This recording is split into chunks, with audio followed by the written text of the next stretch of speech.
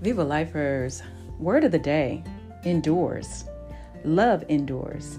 Release, I forgive and release sadness and not being enough. Affirm, love endures all things and I endure divine things.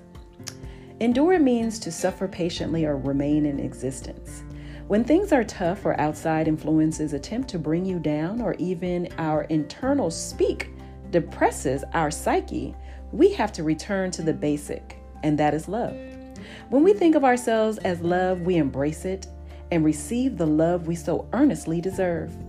Enduring does not mean accepting violence, negative energy, allowing someone to quote unquote beat us up, and that includes ourselves. We cannot beat ourselves up. It means that we use love as a way to remain patient, kind, understanding, joyful, energetic, and of course, loving. So as we think about this word endure, that means that we are going to take the opportunity to patiently endure love.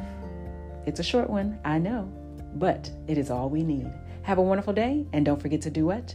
Viva life.